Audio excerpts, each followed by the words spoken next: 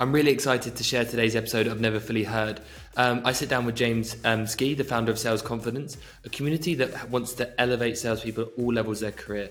I've got a lot of value from it myself, and it's an amazing place. So the conversation takes lots of twists and turns. We hear about James's upbringing, his childhood, his first experiences with mental health, going on to his diagnosis and experiences with bipolar. And then we finish with some amazing advice, which left me wanting to run through a wall about how to build a community and entrepreneurship, and the passion with which he speaks about that is just intoxicating. And I hope you enjoy. Hi, James. Welcome to Never Fully Heard. Thank you for coming on. Thank you for having me. I'm excited to be here. Yeah, so where I want to start the podcast is at the beginning of your journey with mental health. So when did you first understand what mental health was? Yeah, good starting point. So if I think about my background, I was really fortunate to grow up in Windsor. I went to the Windsor Boys School, which is a fantastic school. And from there, I went to Oxford Brookes University.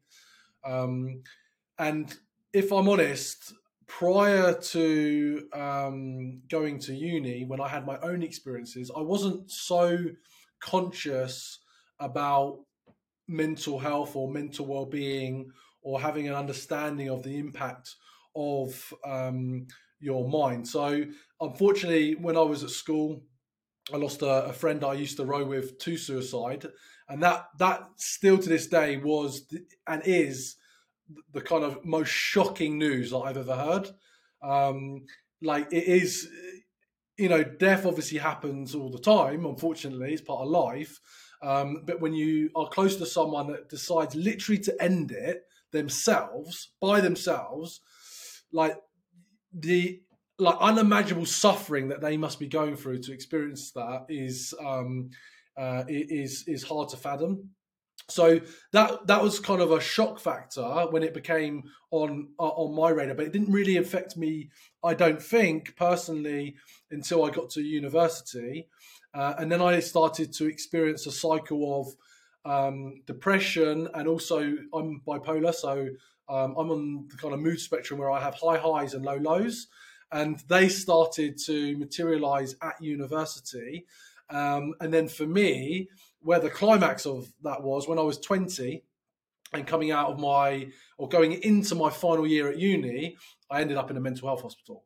So that's when it became really real. But when I reflect on that time, I'm sure we go into it, it was the loss of a friend that it became awareness, and then my own experiences as I got into uni. Yeah, I appreciate you sharing that, because it's especially having had the privilege of having met you. You are just such a magnetic energy in the room, and for people, I can imagine sometimes seeing people like yourself who have such an outward confidence, knowing that you're vulnerable enough to speak about what is extremely tragic circumstances is really powerful. But if I can go back to the news about your friend, how did you? Because it's something that it's just so unimaginable to what they're going through and what you had to go through hearing the news. But how did you deal with that news when you first? What was your initial reactions? I mean, it was shock. That was the first reaction. I mean, it was just the news. I mean, I can even feel it now, just thinking about it was just such shocking news that's all I can describe. I was in shock. You feel desperately helpless because you obviously weren't able to help that person. You feel like you weren't there for that person. And then, with that is followed by obviously kind of deep sadness, and you go through a grieving process. And if I'm honest, there was a lot of, I think there was avoidance of actually, thinking about the situation. I remember I was asked kind of if I wanted to see him before he was put in the casket, and I didn't want to see him like that, so I chose not to. So that, I guess, is an example of avoiding the fact that someone has tragically died, but particularly to suicide. And I'm not sure.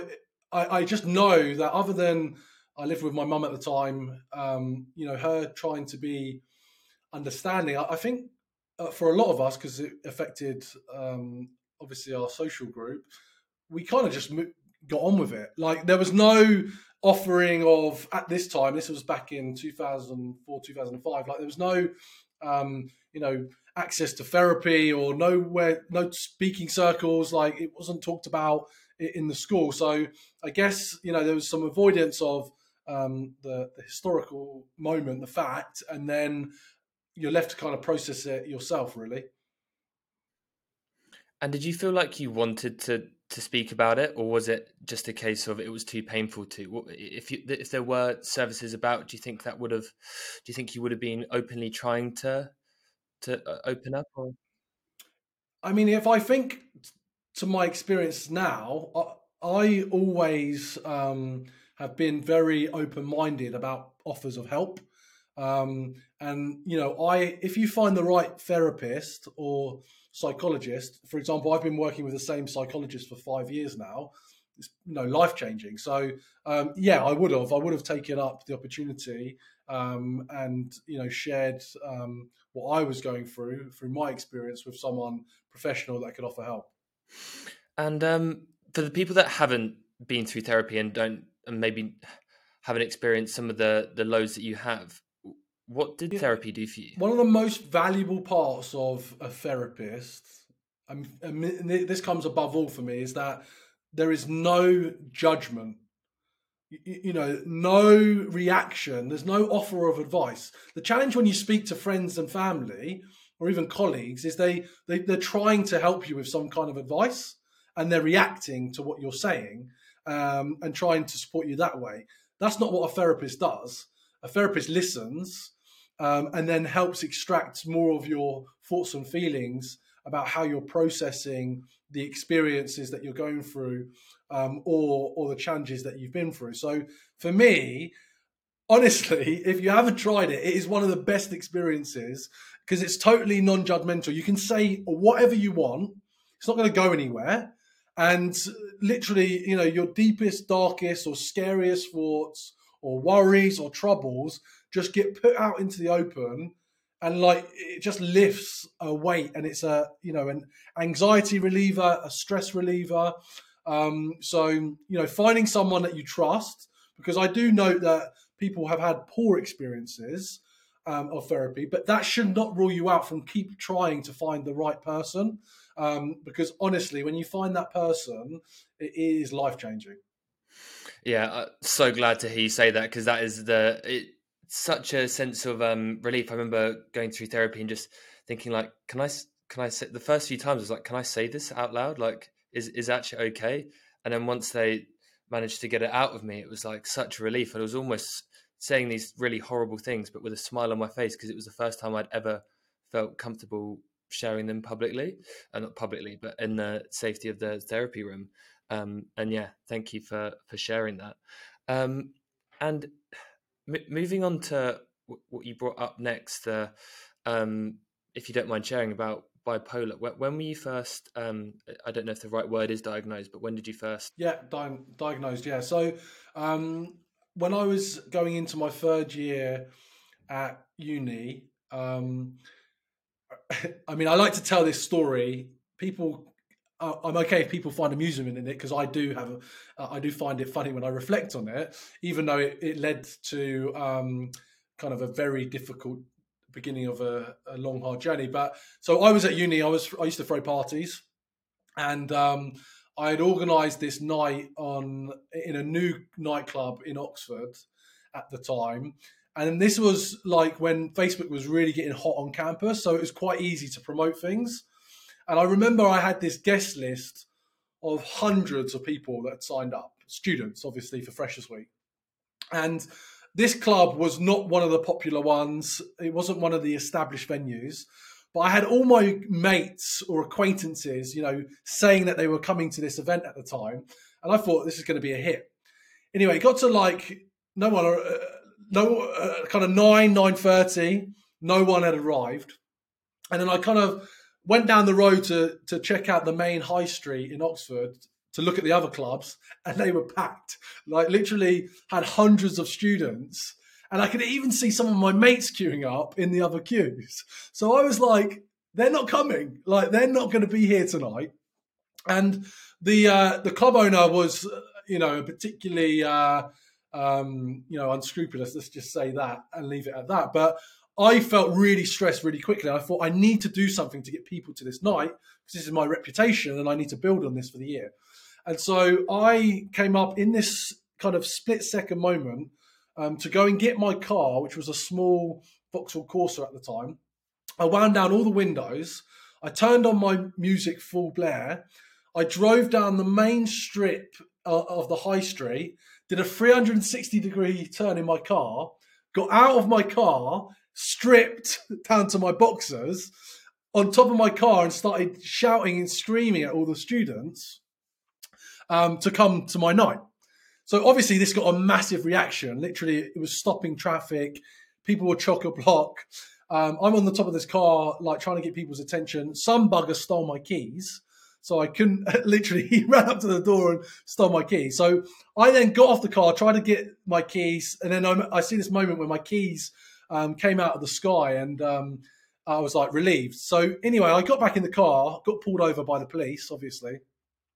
They breathalyzed me. I hadn't been drinking, hadn't been taking drugs. And they said, look, you need to go home. So I kind of ditched the night, went AWOL. But anyway, 24 hours later, I was sitting in front of a GP, probably a little bit delusional, not clearly unwell, acting odd, I would say. My behavior was odd. And the doctor just looked at me and said, look, you need help. You need to go to a hospital. And I had no concept of what hospital meant when it relates to mental health. Like, I was going to a mental health hospital. That's what they meant. And when she said you need to go, what she basically meant, like, if you don't go, we're going to force you to go. And that's known, in the language as being sectioned. So I didn't know what sectioning was, but I just knew that this lady was, quite forcibly saying you need to go to the hospital. So I ended up in a mental health hospital in Ascot, which, funnily enough, is the same location as I was born. And I literally was so hyperactive, because that's the nature of my bipolar. Is, you mentioned earlier, I am known kind of in our industry to be outgoing, have a stage presence, have confidence. My business is called Sales Confidence. But I have like levels to me. And when I'm hypermanic, these levels go a lot more extreme. And that's what happened at that initial episode. And so being in hospital, I was assessed over a period of 10 days. And then eventually I was given the diagnosis of bipolar disorder. And how are you feeling at that point?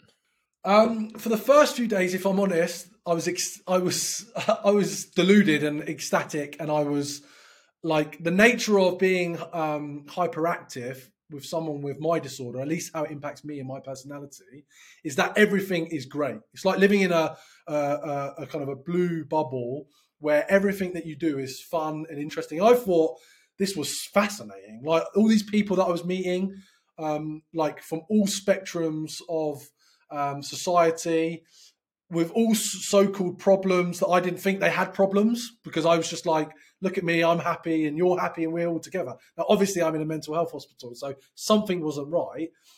It was only as the days went on and I began to settle down and I was given medication that I realized that this was serious. The behavior of some of the other clientele or guests or patients, which is the appropriate word, was very odd, and it started to frighten me. I was becoming conscious and more self-aware as I was settling down, and I became fearful for the experience that I was having. So I guess I became scared, if I'm honest, at 20. And fortunately for me, both my parents are in the medical profession, but I think this is a really interesting point.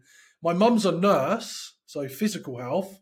My dad's a doctor, orthopedic surgeon, retired now, also physical. They really didn't have any insight into mental health as well, which was surprising. And so, with some persuasion, my dad actually persuaded the doctors to let me leave early. Now, I've always reflected on this many years later. I should have stayed in there a lot longer to have a proper recovery, but I didn't. And I do think that impacted that initial phase of discovering that I have this disorder. And that recovery, is that coming to terms with and understanding what potentially medication is needed? Is that kind of a norm, like almost being in a safe space to come to terms with everything? Well, for me, like I faced some challenges. My mum and dad were separated, so I had to go and live with my dad for a little bit, who lived in a different part of the country. And once you have a high, the nature is you have to come down. And I then became very low because I basically had to step away from university, which is what I knew and my world. And also I started to read about bipolar. And, back then, which we're talking 15 years ago now, there really wasn't a lot online that was helpful.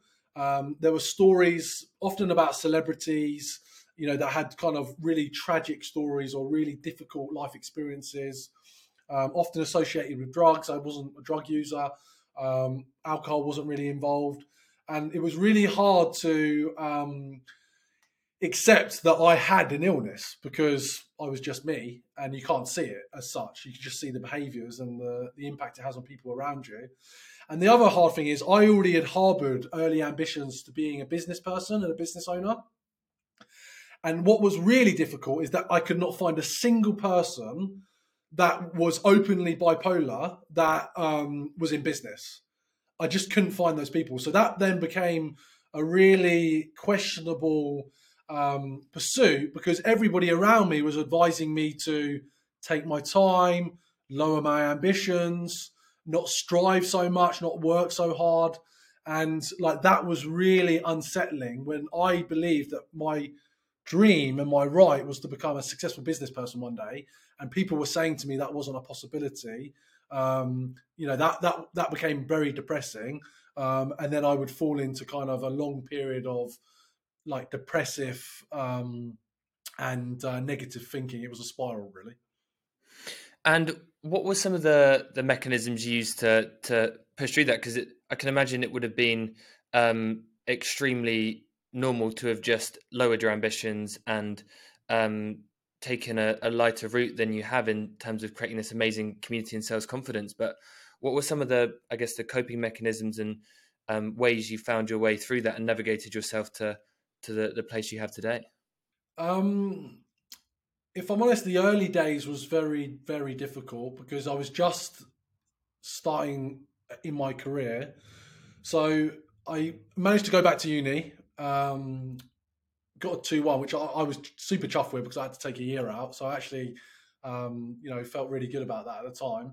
And then I wanted to pursue sales, and I found myself getting, put into a sales role. And then, as you know, the nature of sales is a roller coaster. Possibly the worst thing you could do as a career choice with someone that has up and down personality and a mood disorder. And so I was kind of like thrown into the coalface of like high stress that I'd not experienced before. And that did lead to kind of blips of kind of episodes where I'd have to adjust my medication. If I'm honest, it was really hard. It was really hard back in those early days. And I felt really alone. I really didn't feel like I had people that I could talk to about it and supported. Like, between my friends, like they were always fantastic. But, because of my personality, we kind of made fun of it, which was fine. But, at times, like, I didn't want to be the guy that had a mental illness. I didn't want to be a guy that's been into a mental health hospital. And now that was part of my story, and I had to learn to adjust and live with that. And I ended up meeting someone and having children very early. I had my first son when I was 24, and that was a shock to the system. So, I was this young dad. I had the beginnings of a sales career, which I was trying to navigate and figure out. And I had an illness that I had to live and manage. And it's been extremely difficult at times. And navigating it over the years, like I've been back in hospital multiple times, and I've tried to, figure out why does it happen in the way it happens. Part of me feels like hospital for me is a really safe place. It's really a place to calm down and relax. And it sounds odd, but when you're someone that's like always driven and always putting pressure on yourself, you go into a hospital, you've got no responsibilities. You're plucked out of your normal world. So for me, that would take a break from my kids, take a break from work, whatever I was doing. And the other thing is, I've learned to enjoy being in hospital. I've made it a fun experience. And this will again sound odd for people listening, but that's the type of person I am. And because I'm hyper, and I shared earlier, that meant I'm kind of overly optimistic. I'm finding more joy in things. I will make the most of these experiences. And I feel it's a bit of a crutch now, because when I really get it to an extreme state, the immediate rescue plan is I need to go to a hospital. But they're there to help. So it's been very difficult. And at the same time, my ambition hasn't really slowed down. So I just kind of wanted it more every time that I was brought back down. And someone said to me the other day, who is a very kind of close confidant, he was like, the thing about you, James, you just don't quit. And that is a strong trait of mine. I'm also a tryhard. I'm not the highest achiever, most successful, brightest guy, but I do really try hard. And that puts extra pressure on yourself and your pursuits. So, overall, it would be mixed. I mean, here and now, and this is why I don't have these conversations much these days, because I don't know, there's a lot of people speaking about mental health, and I like what I'm telling my story in terms of sales confidence and, helping people in that area. But, just reflecting on it in this moment, I'm still pretty chuffed with what I have achieved, to be fair. If I go back to that 20-year-old and say, look, you actually will end up going to create a business, don't worry about it. And you will develop a strong brand, and you'll be able to, earn a living from it. I think, younger James would be like, oh, that's good. I'll wait for that to happen then, rather than putting so much pressure on myself. So I have become a lot more content. It was recently 5 years since I set up Sales Confidence. That was another strong realization that I've come quite far as a professional, but also someone that's had to live with a very difficult diagnosis, and continue to face troubles with it, every so often. But fortunately, at least in the last couple of years, not to the extreme. It is. I've got goosebumps after that. It was. That is the amount of resilience and just courage to keep going and to not quit. Like you can feel the kind of like motivation in your voice, that proud of just pushing through those dark times and tough times and having to go through them. And I know from having met people and gone to sales confidence events, you will have changed people's career trajectories, and people love those events. And it's always a really cool place to learn and grow and meet cool people in the industry. So yeah, you should be so proud of creating that. One thing that just popped up is there's going to be people listening to this that have a friend, family member, someone going through an experience that you've gone through. How can they better show up for them and hold space for them? And It's a good question. I mean, I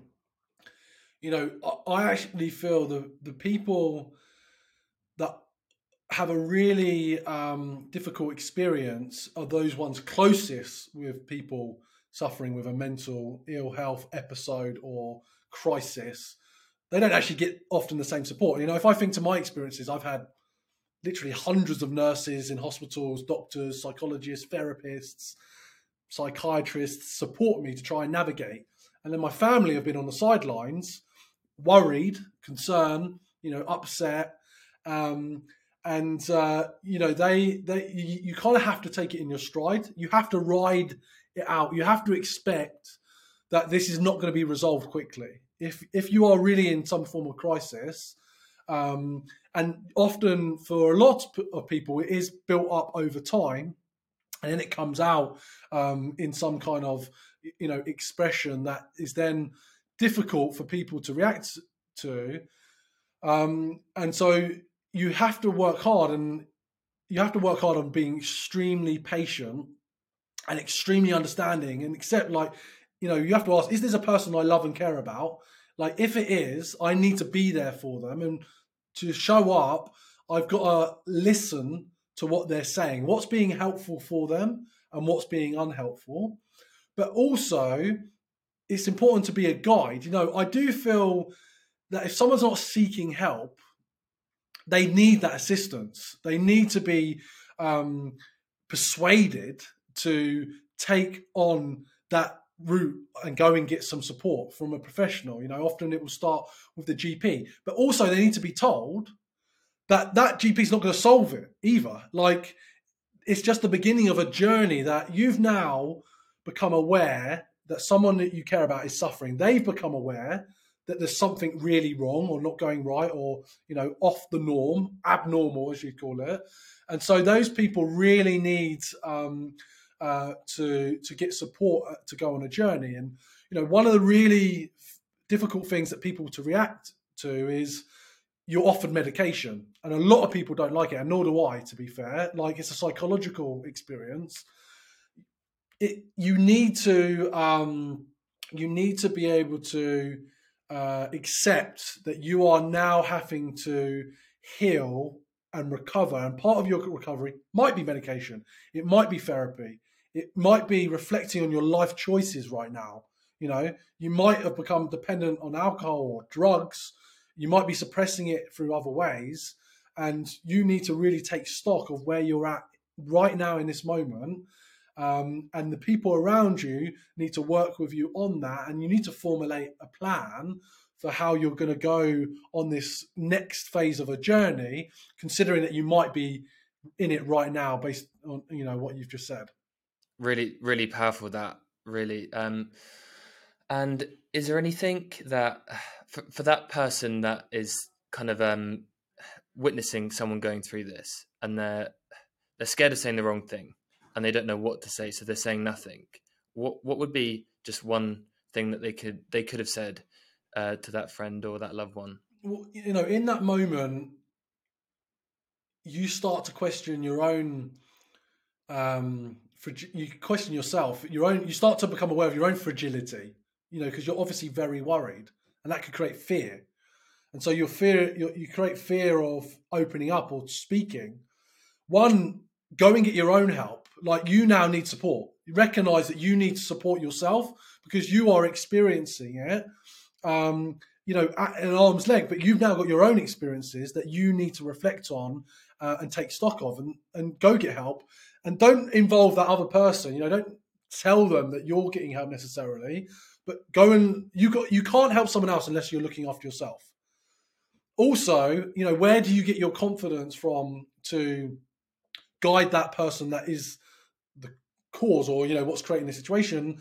Like, you need to unlock that within yourself, or you need guidance from other people as well to get that feedback and encouragement to say, look, yeah, it's okay to go and speak up or address what that person's experiencing. You have to find and unlock that inner confidence, because you will regret it if you don't make some kind of intervention, or at least try. The other thing is, as much as I've said a couple of things. Look after yourself first. That feels selfish, but you do have to look after yourself to be able to help others. The other thing is, some people are really at the extreme. And, if they've crossed the line, and something tragic happens, you also can't blame yourself for that, because that was their choice at the end of the day, however difficult that moment was.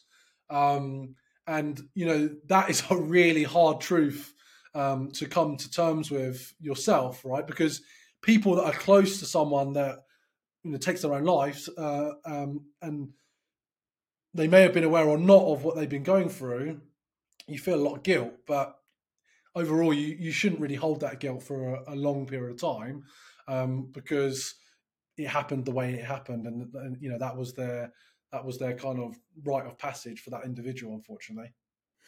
Yeah, it's. I think that really is an important message, not to take that guilt onto yourself, even though it's one of those ones where it's it harder. What's the easier said than done, and it's you should not feel guilty about reaching out for help as well, even though it wasn't you that directly went through the problem, because otherwise it just causes this knock-on effect of, I think it's something like suicide affects 200. It's like affects 100 something people for every one person that are impacted through the immediate family, friends, those knock-on relationships, their future, potentially even children feeling the effects of. It truly has a big impact. So important that. A slight switch of direction, because I wanted to first and foremost, I came across you because I've got like an entrepreneurial tendency in me. I was inspired by you setting up your own business, creating this community, and driving that forward. And then I found it incredible that you also spoke about mental health, and you were able to do that. For those people that had this idea, they have this.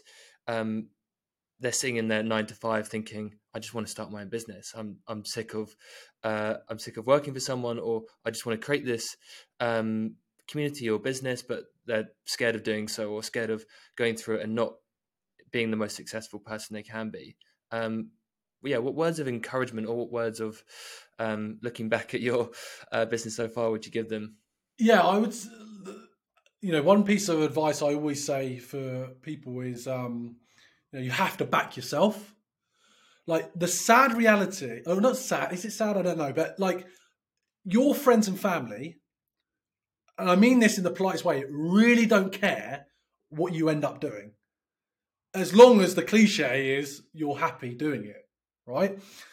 But they can't define your happiness as an individual. You have to define that for yourself, and you have to own that. So if you are deciding in your mind, or the back of your mind, or at the front of your mind, that you believe, the pursuit of business or business ownership is going to be right for you, like, you have to make it happen yourself.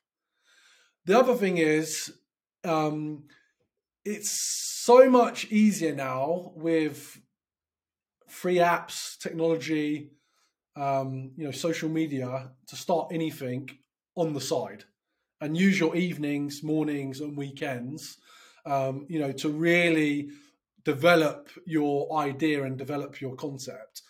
For me, I said earlier on that I always knew that I wanted to be a business owner.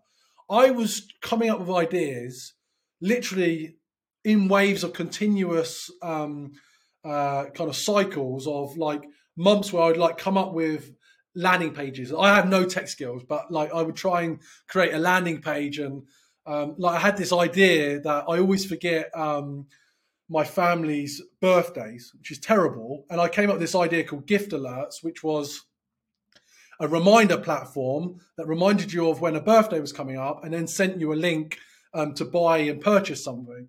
And I remember I tried to validate it on like with like some £50 Google ads I got. No one signed up to it. And then I realized like this is just a problem for me. And while it's a problem, like there's not a market for that particular idea. And if there is, like it's handled by Amazon or whatever. And the point is, like I was willing to try. You've got to be willing to try and fail. I think a lot of people that have had, what I would call like things just kind of happen for you. Like you kind of did all right at school. You did well at uni. If you went to uni, you kind of got this job, and like you like things are just going right. When you decide to go out on your own, you have to face the fact that it actually can go very wrong. but you're protected if you do that, as a side project. But really, no one's going to back you as much as you back yourself. So, that's like, have a vision for yourself, have your own goals, back yourself, put in the work in your own time to get there. And then you do need to find, what's called your early adopters, or your some believers. Again, where you end up with it, that doesn't bother them. But what bothers them is like, they want to see you try and give it a go. So you need a group of people, and these are probably not close friends, and they're probably not family, if I'm honest. They might be, but they're just someone that's interested in the problem that you're trying to solve, and they can give you that little bit of encouragement. So for me, there's this one particular person who was a venture capitalist on LinkedIn, and he read a LinkedIn post of mine when I was talking about the idea of having a sales community or a meetup. And he literally fired off a message saying, look, James, I've been in sales my whole career. What allowed me to build my businesses. I've now become a venture capitalist. Like, the world needs what you're talking about.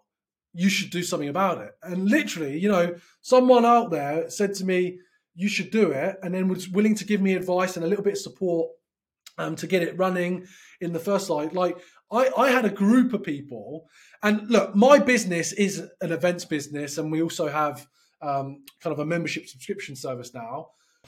So whatever you end up doing, actually an event is the perfect way to start. It doesn't matter if you're a coder, you're a software developer, you're a product-led person. If you can get a group of people that care about what you're trying to bring into the world at a dinner, at a breakfast, at an event, it will bring everything to life. I honestly believe that events are the most powerful way to validate a business idea. Because if you can get a bunch of people, firstly, to turn up and then actually engage with you, share their feedback and give you some thoughts, it can escalate from it. I actually, just a side note, I never set out to build an events business. I wanted to build a SaaS business. Like, I'm a SaaS guy. But I had no techie skills. I was never able to persuade a techie to come work with me. And so I ended up building an events business, and it's been fairly good to me despite a pandemic.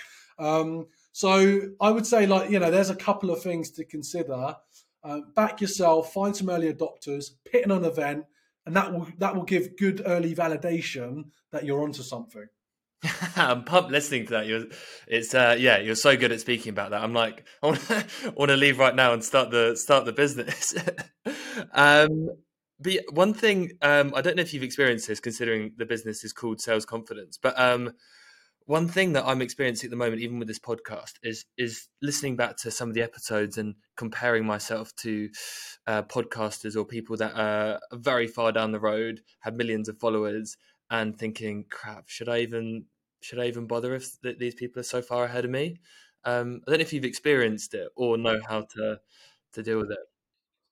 Yeah, all the time. It's the bane of my life, like it is for most people, showing up and seeing that there's 100 other people. As everyone knows about me, I live on LinkedIn. I worked at LinkedIn, so I had an advantage of understanding the mechanisms, and I won't profess to understand the algorithm, but I've got pretty good at it. And I can tell you, I could list off 50 people that at the same time as me have set up their business, and they are now running mega multi-million turnover companies. Some of them global, some of them have exited it. And I have to I have to work quite hard on myself to say, that's not your journey right now. And it might never be. So the first thing is, I actually put a post out yesterday about this, the only real competition that matters is with yourself and where you were a week ago or a month ago. I mean, before you now have a podcast. I mean, you didn't have a podcast. When did you set this up? You didn't have a podcast before that, right? So you now have a podcast. You are taking steps to put yourself out there in a new world that's going to create opportunities for you, even if you don't become, the Gary V or whoever you see in your Instagram feed. Like, you have already taken a step above and beyond thousands of other people that are just living by the status quo. So you're always able to take stock in time and reflect on your own personal journey and where you've been. So for me, the fact is, like, I have a mental illness. I live with it. I've been in hospitals. I've been told that I can't achieve what I'm setting out to achieve. I ran an events business for a pandemic. There's nothing. There are things worse, but that's pretty terrible. And yet here I still am, all those years later, paying for my family to enjoy a good lifestyle, and hopefully there's a long road ahead for more achievement and more progress. But the reality is, like, you always want more. So unless you can kind of experience gratitude for where you've got to in this moment, like, you could become a megastar and you're still going to struggle with that if you don't learn to follow the journey and say, oh, okay, this is where I've got to now. This is the good thing. These are the areas that I want to improve and take to the next level. But for now, I'm okay with this. Yeah, it's such a good message. I think that's what I've had to tell myself. It's like, I'm doing this to, one, help some people who I heard the advice, like, if you're creating a podcast or a newsletter, create it for a few friends who you think need it. And that's what I'm doing, whether it's like friends or family. I'm creating it for a few people I think need to listen to some of these conversations. And even if it fails, then I'll have done something. I'll at least have done something which has meant something to me, and I'll have experienced it. And the feeling I've got from having this conversation has made it worth it, to be honest. So I think that's thank you for coming on. I'm going to wrap it up there. And that was honestly favorite conversation so far. So thank you so much, James. Good. I'm glad. I've enjoyed it. I mean, I wish you the best on evolving these conversations, because, like, it is, valuable work that you're doing.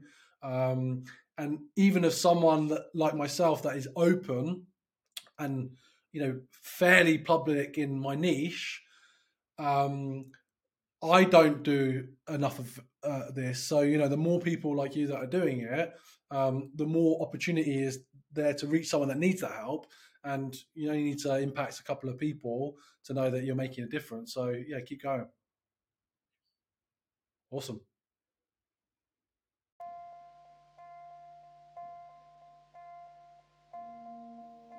I want to set you a challenge. If you've got something in your life that's been sitting on your someday shelf that you've always wanted to do, but you've just been too scared to take the chance, take one step in that direction today. Whether it's doing research into it, whether it's creating a goal, whether it's just journaling about it, take one step in the direction of doing that thing you've always wanted to do. Because what you don't want to do is look back in the next 10 years and think, what if? So take the chance.